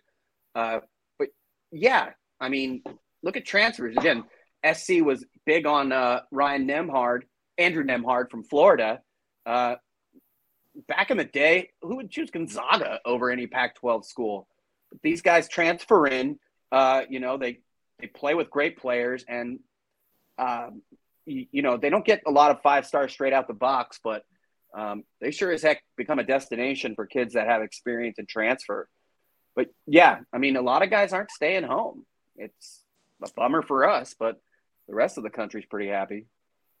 Well, in the last 10 minutes, I want to look at a couple of things. By the way, if I'm distracted, Mississippi State's been on a run here, has cut the game to 4. Auburn 49, Mississippi State 45, 10:43 to go. Auburn shoots a 3, no good. Mississippi with a chance to turn this into a 1-possession game. The Bulldogs from Mississippi State. Wait, can I say something real quick, Randall? Yes. When you talk about recruiting, and I want to be clear that what happened at Tennessee this week was a great thing. Ziegler's family got money to replace a home that was damaged. We talked about earlier. That's a fantastic thing, and that's very much what the theory of this rule should be. But so let me set that aside and go to the potential bad side. Tennessee Tennessee put out a headline. This all happened last night. Tennessee put out a headline. Please wait. Like there's a student in need. Please wait to donate because we're going to go through NCAA compliance to make sure this is okay. To make sure he doesn't lose the eligibility, which is great. They did that, and then through NCAA compliance, a GoFundMe was created for his house burning down, which is great. On the flip side, though, now what has been set is a GoFundMe can be created for whatever. NLI. Yeah, and so now What's your house? That's going to be recruiting now. Hey, GoFundMe. And this is not Ziegler's fault. And this maybe I'm just taking it down a dark path, but this is what the future is going to happen. Like, it's a slippery slope for sure. Yes. And then this is the filth we all were uncomfortable with that we see coming down the pipeline. Yeah, well, there's no rules with the NLI right now, right? So now this is just another loophole within that entire ordeal that now you can actually have college, students or, fans or whatever start to donate to these players and recruit them to your school. So again, I mean, we're treading on paper here because there are no rules. It's just, NLI, you can file pretty much anything under the NLI rule as of right now. And they've got to set some standards and some ground rules here because this is getting out of hand quickly. Like, to your point, this was a great thing. And this shouldn't even be a factor with NCAA. Like, if something like this happens to an athlete or a student, for that matter, like, there should be no question that you could donate money to help that family. But again, being an athlete, you've got to kind of walk through the red tape on that. But it's going to get out of hand. It's one of those. It's a great thing, and it can go so bad so fast. He's from Queens, right? Tshiebwe until last week was prevented as an out of country student from accepting NIL money. It was just in the last week that he was able to get some NIL money to move his mom from Africa, and I don't care. I don't care what the rule is. I don't care where he plays at. This kid being able to move his mom into the country is the right move. Mm-hmm. I think everyone's all for them getting paid. We just got to find the right rules. But what does that say about federal immigration laws? We don't want to go down that path, but unless your kid plays ball, you know what I mean? Like, you're exactly right. And that it changes everything. Yeah, I mean, I agree. Federal immigration laws trump state, as Rob will tell you. But yeah, absolutely. What about the millions of refugees and We're not going down that path. I know. We can have a whole segment on that. Is any of them 6'9" and can rebound? Because we got a couple options. No, but they may have saved like 1,000 school kids by let them in. All right, before I won't get off. I agree. Blame Trump. Subject, we got to go local one time. Local, right now in the RPI rating, the number 11 conference is the Southern Conference. On top of the Southern Conference sets our Chattanooga Mocs, where I graduated from. I'm a big believer that the Southern Conference are to get 2 bids this year. They will not. But we're on a slippery slope when you're at a mid-major, and this is what I want to talk about. UTC, by the way, lead down to 2.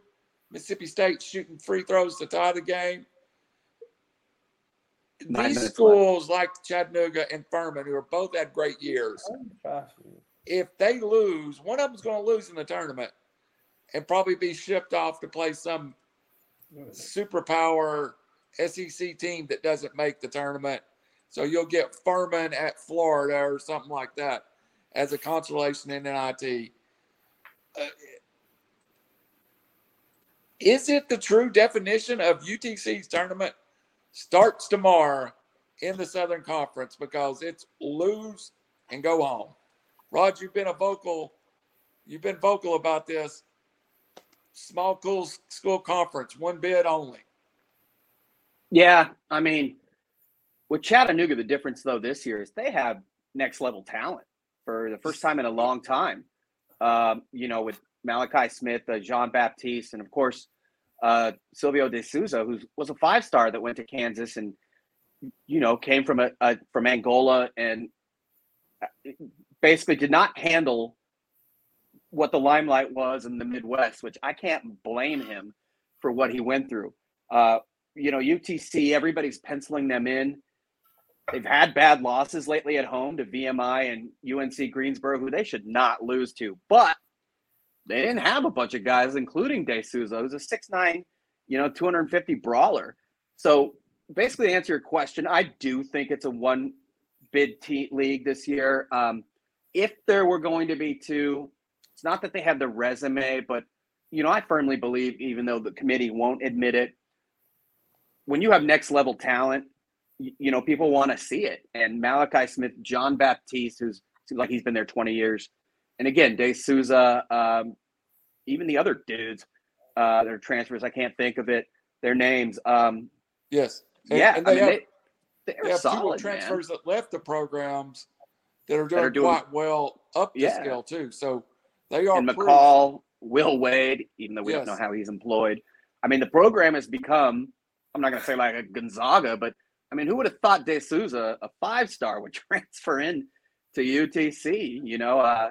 It's becoming a stepping stone program, which is awesome. So I'd love to see them win the tournament, but it's also not easy. They take everybody's best shot, and Asheville is a weird place to play basketball, in my opinion. So I think it's a one-bid team. If there were to be two, it's only if somebody else won and Chattanooga got in. Robbie Davis, have you ever been down to the UTC arena to watch the Mocs play? Because it's a 4,500. I mean, there's 4,000. There's the same 4,500 people there every week. I go a couple of times a year, $10. You can sit down courtside. It's a fun college basketball. It's not Knoxville.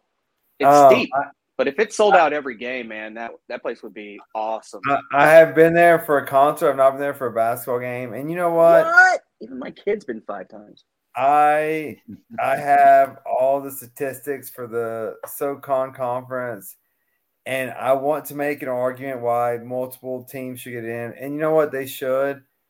But at the same time, I was sitting here thinking, what are we doing here? We're arguing that the best sporting event should be changed. Let whoever you want into it. But you know what? It's still the tournament. It's still awesome. And it's not NFL playoff level, but it's the next best thing. And it's going to be glorious. Yes, I'd like to see Furman get in. You got UNC Greensboro 62, VMI at 68. There's a lot of teams that they're more credible than like Syracuse getting in at their 7-9 ACC record. But you're gonna have big names. But you know what? We're all gonna watch in March. And it's all gonna be glorious. Chattanooga's been as high as like a 12 seed. When have you seen that from the SoCon winner before even the tournament? The country is aware. If the country is aware of what they can do. De Souza, he's the difference maker. He is the difference maker. They don't lose either of those games at home, in my opinion, if he's healthy. This is the greatest thing about the tournament is you get these teams occasionally that come in that, they get a little bit of local media relevance or whatever, and they can step into a tournament and actually make some noise. So it's pretty cool to see. I'm anxious to see if UTC gets in there, and that would be awesome. I'll definitely be buying some Mocs gear if that happens. Y'all can yell at me next 2 weeks from now when we're talking about Davison in the Sweet 16 and said Randall said it first. So I'm going to go ahead and step out. And is that your reckless speculation? Yeah, that's definitely reckless speculation. Well, so if Furman's got a lot of seniors, to me that's huge. If it was me, let Grand Canyon University come in. I don't know if you guys have seen a game they've been involved in. That fan base is insane. They sell out. They get big transfers. Yeah, it's like I think it's an online university. We saw them in Phoenix. They have a campus now. Tennessee beat Gonzaga. It was 2 versus 1 or 3 versus 1. We beat Gonzaga, and then Grand Canyon came in, and it was a damn club atmosphere. Thunder Dan Marley, dude, he was the coach for a while. I don't think he is anymore. Let me give you an upset alert. With less than a minute to play, Creighton leaves UConn at 60-55. I saw that. That also, could make but now it's Bryce Drew as their coach, dude. It's a destination program. Isn't LSU, Creighton LSU 42-39 over Arkansas? And what a beautiful game. Mississippi State down from 17 down now leads Auburn 52-49. If Auburn loses that game, we're going to have a 3-way tie of some kind in the SEC regular season championship. We'll figure that out next week. Creighton beat Villanova by 20. They're 19-9. If they win this game, Villanova was missing. I think Gillespie was out that game. They beat Marquette. Then they lost by 40 almost to Villanova. That's another bubble team right now. This would be a sweep of UConn. Marquette again twice. So Randall, hypothetically, if Tennessee is in the Final Four in New Orleans, you're paying for our press passes down there, right? We're all going on the plane with you. How are we getting there? I'm probably hitchhiking, but y'all are welcome to come along with me. I will buy the Waffle House. I think there's a train that goes straight into New Orleans. Listen, I got a 12-year-old daughter who's just got a brand new collection of albums that's for sale if Tennessee gets to the Final Four, because it's the only thing I have of worth. Hey, real quick, there'll be a Peyton Manning helmet on eBay the next day. 52-49 Mississippi State Auburn. Yes. I'm sorry, dude. There's a lot of people say it's a defense. There's just people that can't score in the conference. Maybe it's because, again, huge rivals and blah, blah, blah. But I see way too many of these games. 42-41 LSU and Arkansas with like 10 minutes left. That's Jabari not Smith defense. needs to shoot about 35 times a game if you're that team. Hell yeah. I hate to wrap it up. You know what? We did very little prep for this show, and I kind of said, let's go open forum. Probably one of the best shows we've done in a long time. I really enjoyed tonight. We don't really get to sit here and talk college basketball except for the next 2 weeks, and we will talk exclusively. Go ahead, Robbie. I can't wait for the Selection Sunday and then wherever we're doing after that. You know what? Explain Providence and KenPom, Rob, though. I need to know. Up 5 now. I have a slight announcement that you guys don't even know about. We're going to do during the tournament. The Marion Messenger paper, we're going to do live video stories during the tournament. And I may draft you guys in it. So if you watch a game on TV and you want to do a 30-second delay, you go online and I'll give you access to it. You say your highlights of the game and them writing an article. You can do a video newspaper report instantly through the Marion Messenger tournament week. We watch every game. The only problem with Rob is he could be 30 Jack and Cokes deep in Vegas. Yeah, that's the problem. I think I'm going to Cherokee this year. Vegas, the flights are so Cherokee, eh? Yeah. Boys, I hate to head us towards closing out, but we've got to get to some bet your nuts. There's people waiting to make money. There's people waiting to hear Robbie's NASCAR take. So let's go to it. This week, by the way, I've missed like 3 weeks in a row, so I'm going to go last this week because I've got a good one. Let's start with Raj Mehta on their Bet Your Nuts.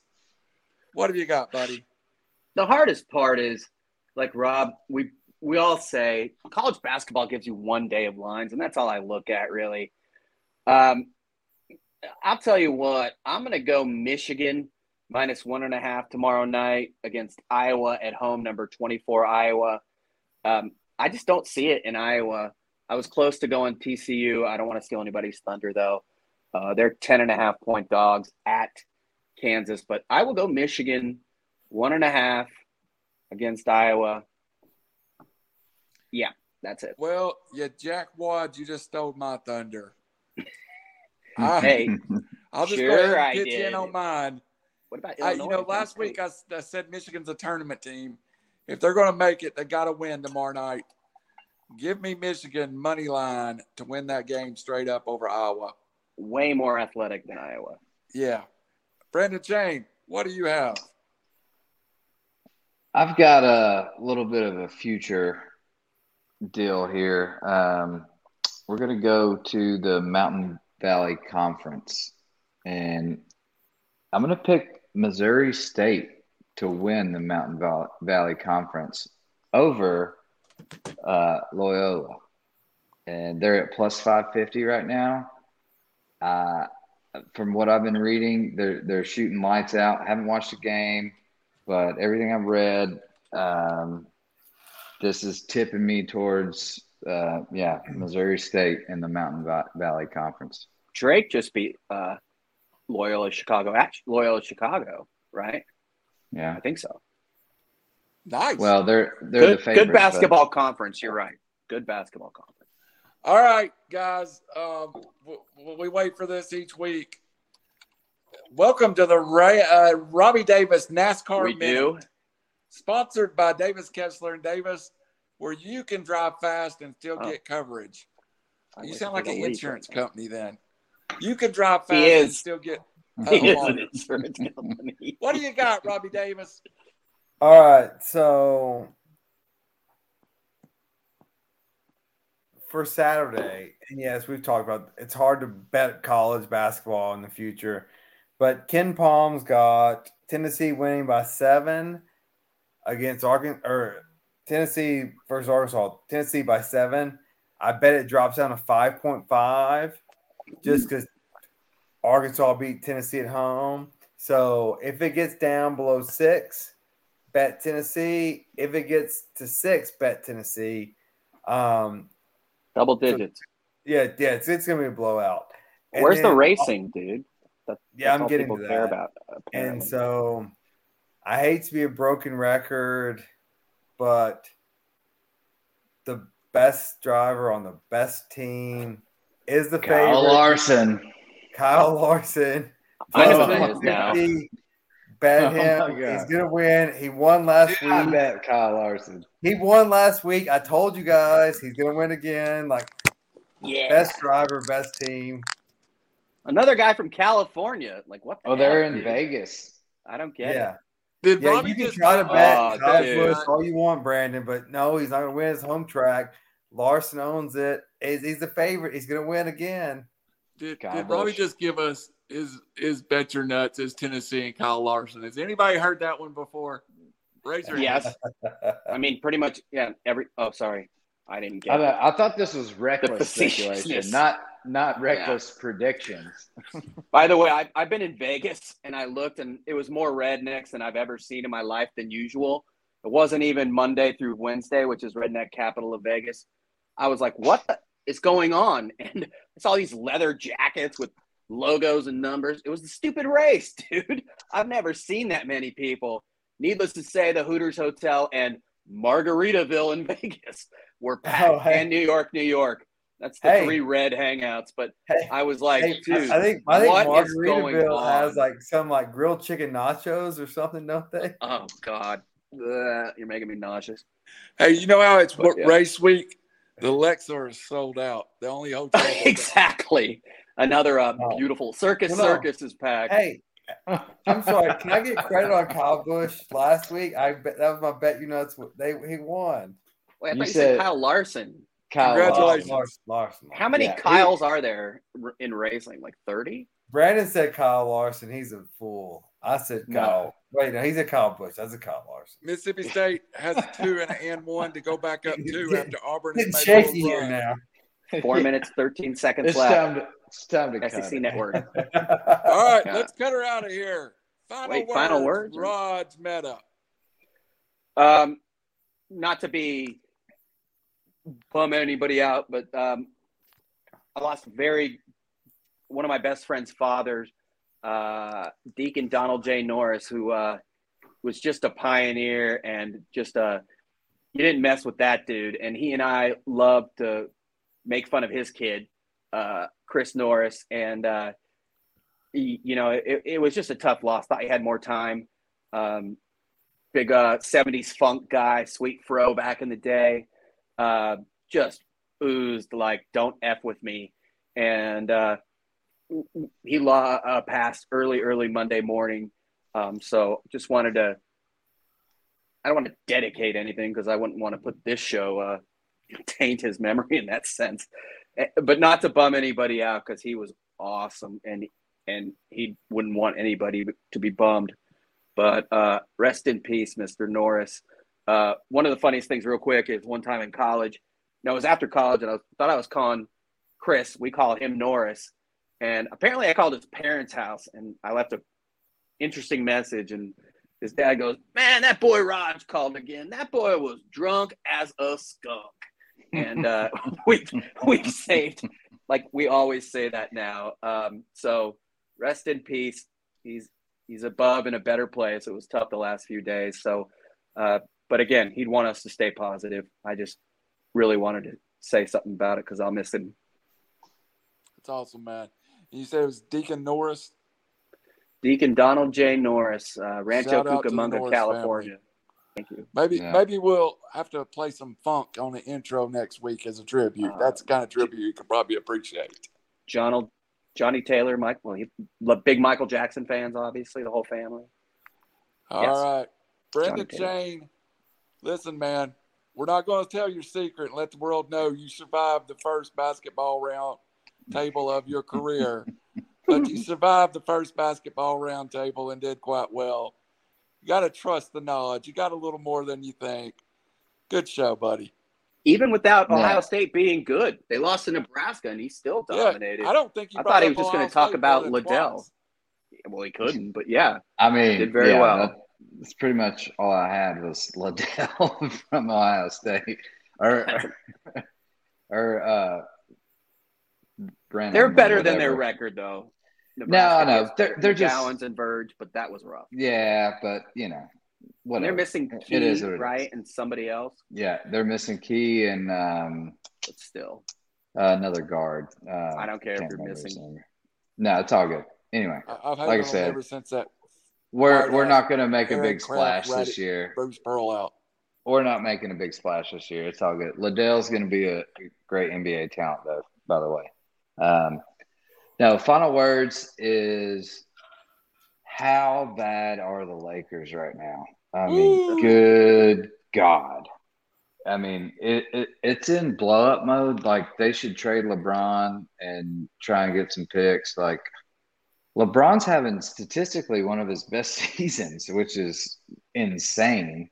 He's the only guy who can score. I know, but that's the By the way, mutual problem. Interest today with Westbrook leaving the Lakers. Mutual. Supposedly. Yes. That's an ESPN. Yeah. Well, blow it up. That had to happen. That had to happen.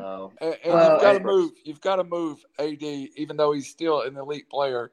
AD cannot stay healthy. You can't trade everyone. He plays. AD only plays value what, you have. maybe 40 games a year. Like, I mean, come on. Like, great you can't. talent. Yeah, he's a great talent, but he just. Lakers. Pack it in this year. They're donezo. I think they were like plus 400 or something to not make the playoffs. I would take that bet all day. Like, get your money there. There's another bet your nuts nugget. Take that.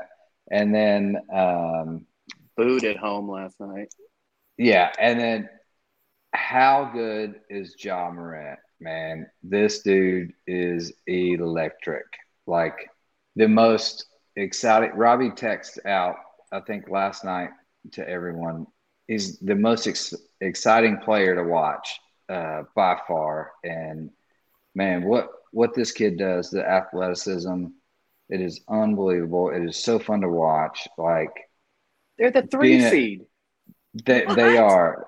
I know. And this dude is just, I mean, dunking over people. That, even though his dunk was spectacular, that last second buzzer shot, catch in the air, shoot, I don't know. That dunk was awesome.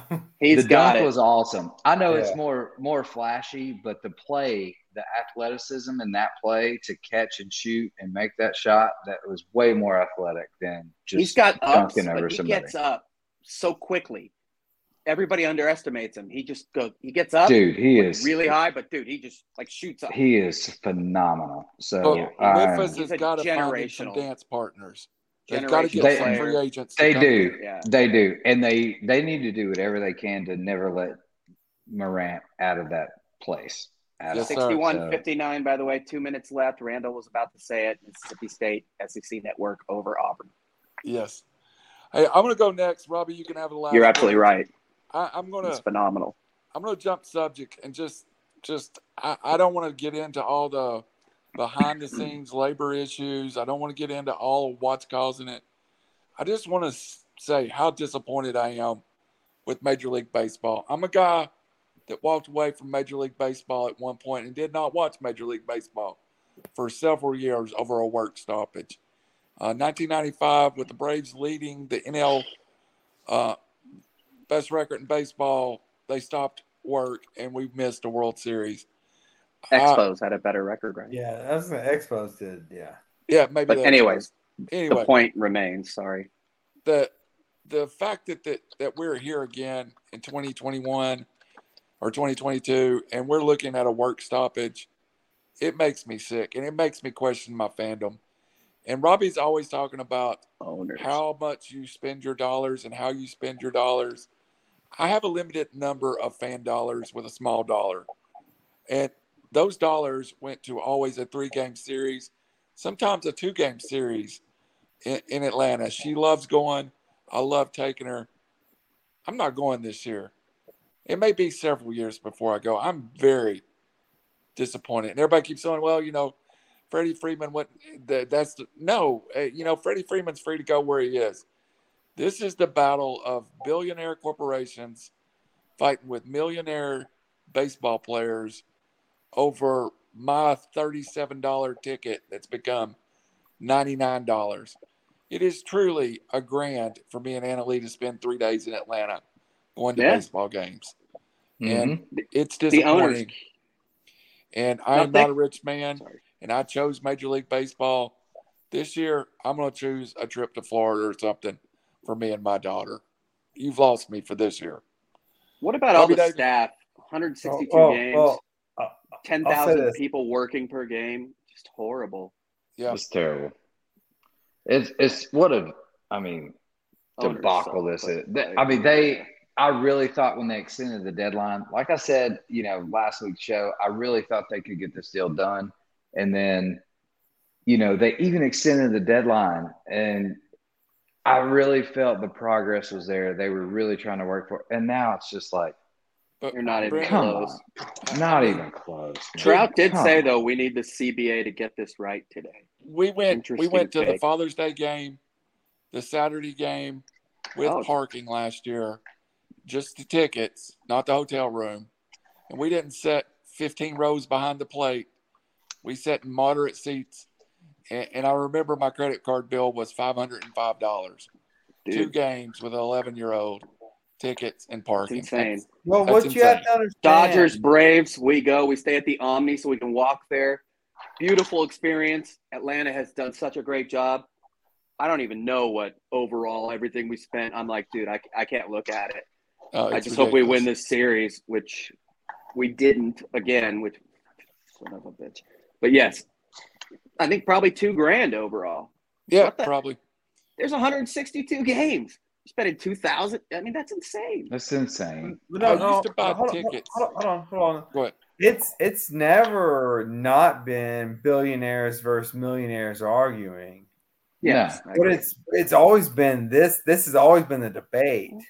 The debate is this is the only league that has work stoppages because they don't care, right? So like the NHL, they did it one year, and they've been as great as NHL product is. They've been ostracized pretty much because finally ESPN picked them back up. Now they're maybe getting mainstream, but look, baseball. You think you're America's pastime still, which is crazy. But let a spring football league take off and see what happens. And like already right now, the Super Bowl was last week or 2 weeks ago. It's 2 weeks to the combine. The NFL is already creeping on March Madness. Like the NFL draft's coming. Like shoot it.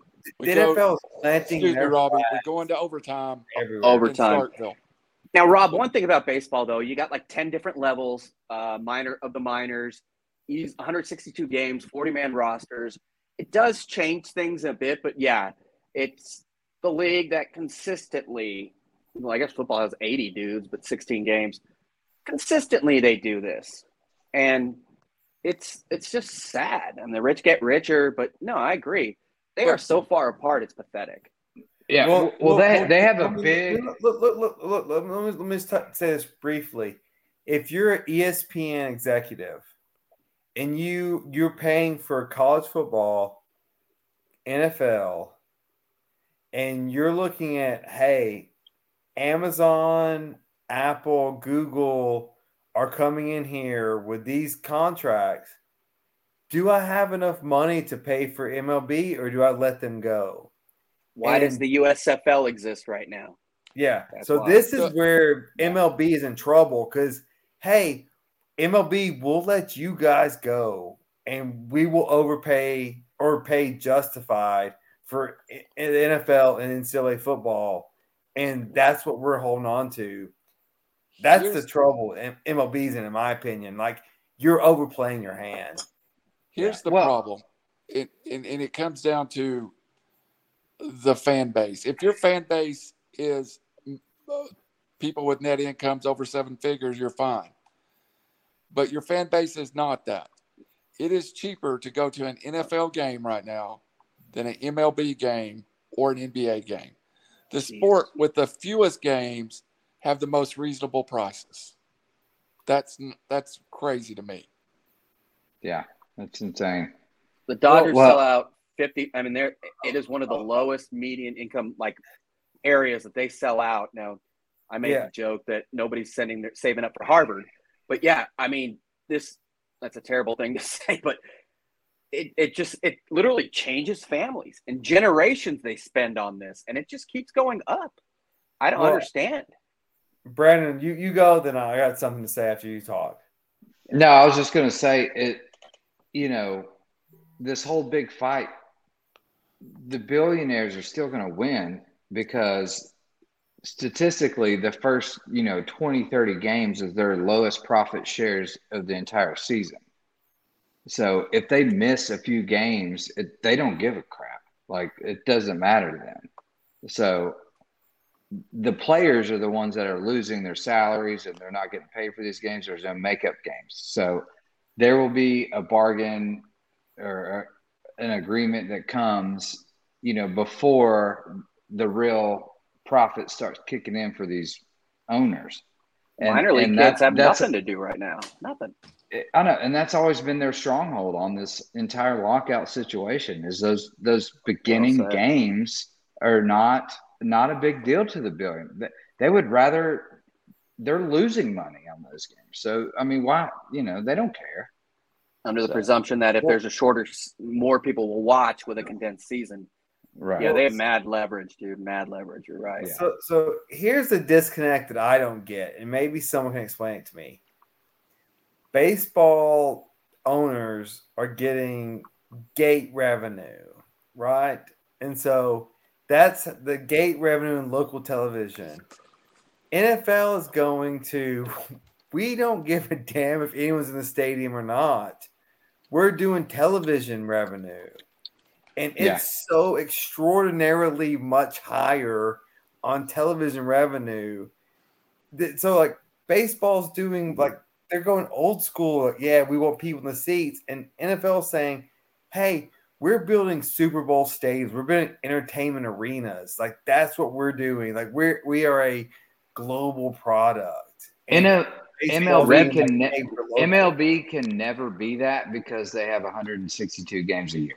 They can never be that. I get that, but they're saying the revenue sharing is more of a lifeline in MLB than it is in I get it, but they're gonna get bigger contracts in the NFL on TV wise because it's more of a sit at home production type deal than a Tuesday at 1 a.m. or 1 p.m. So much more profitable than gate revenue. We got to wrap her up, Robbie. Yeah, What's your last words other than I didn't mean to start the can of worms, but I did. No, we could talk MLB all day. Again, thank God for Arthur Blank. A hot dog is $2 for the Falcons game. A soda is $1. Popcorn $2. Burgers $4. Amy Adams Strunk # please. Yep. Robbie, what's your last word? $8 for a hot dog in LA. My last word is, and this is a very local issue. I drove from Chattanooga to Murfreesboro today, and from Manchester to Murfreesboro, there are craters of potholes on Interstate 24. It's not normally like that. Terrible. The last 2 months, it's been a lot of ice and rain, and it's caused a lot of problems on the interstates and roads. It's sub sea level. I mean, typically it's not well built. No, only typically, typically, I-24 is the best interstate. So my other Nashville guy is even defending the freeway that goes through there. My other takeaway is Thompson Bowling's going to be rocking Saturday. I'm excited. We're going to finish the season undefeated, and then this March Madness is going to be wild. So Tennessee by double figures. To wrap it up, our plans are next Wednesday to be live on the air with a conference tournament preview. We'll be here at 9:00. Then we'll be back Sunday at 5:00, and we will go to 7:00. 1 hour before you know what? Let's make that 5:30 to 7:30. Auburn up 4. Auburn's up 4, 66-62. Mississippi State's blowing this. I don't know how you guys do tournament games start tomorrow, by the way? Conference tournaments? When do they start? Do. We'll come on 30 minutes before the selection announcement, and we'll stay an hour and a half after them and break down the brackets. 2 hours is about max for us. We're approaching that now. So for Randall Cunningham, Raj Mehta, Brendan Chang, the basketball expert, and Robbie Davis, the NASCAR expert, this is reckless as hell speculation. We'll send you next week. Number 5 again. Kyle Larson. Good one.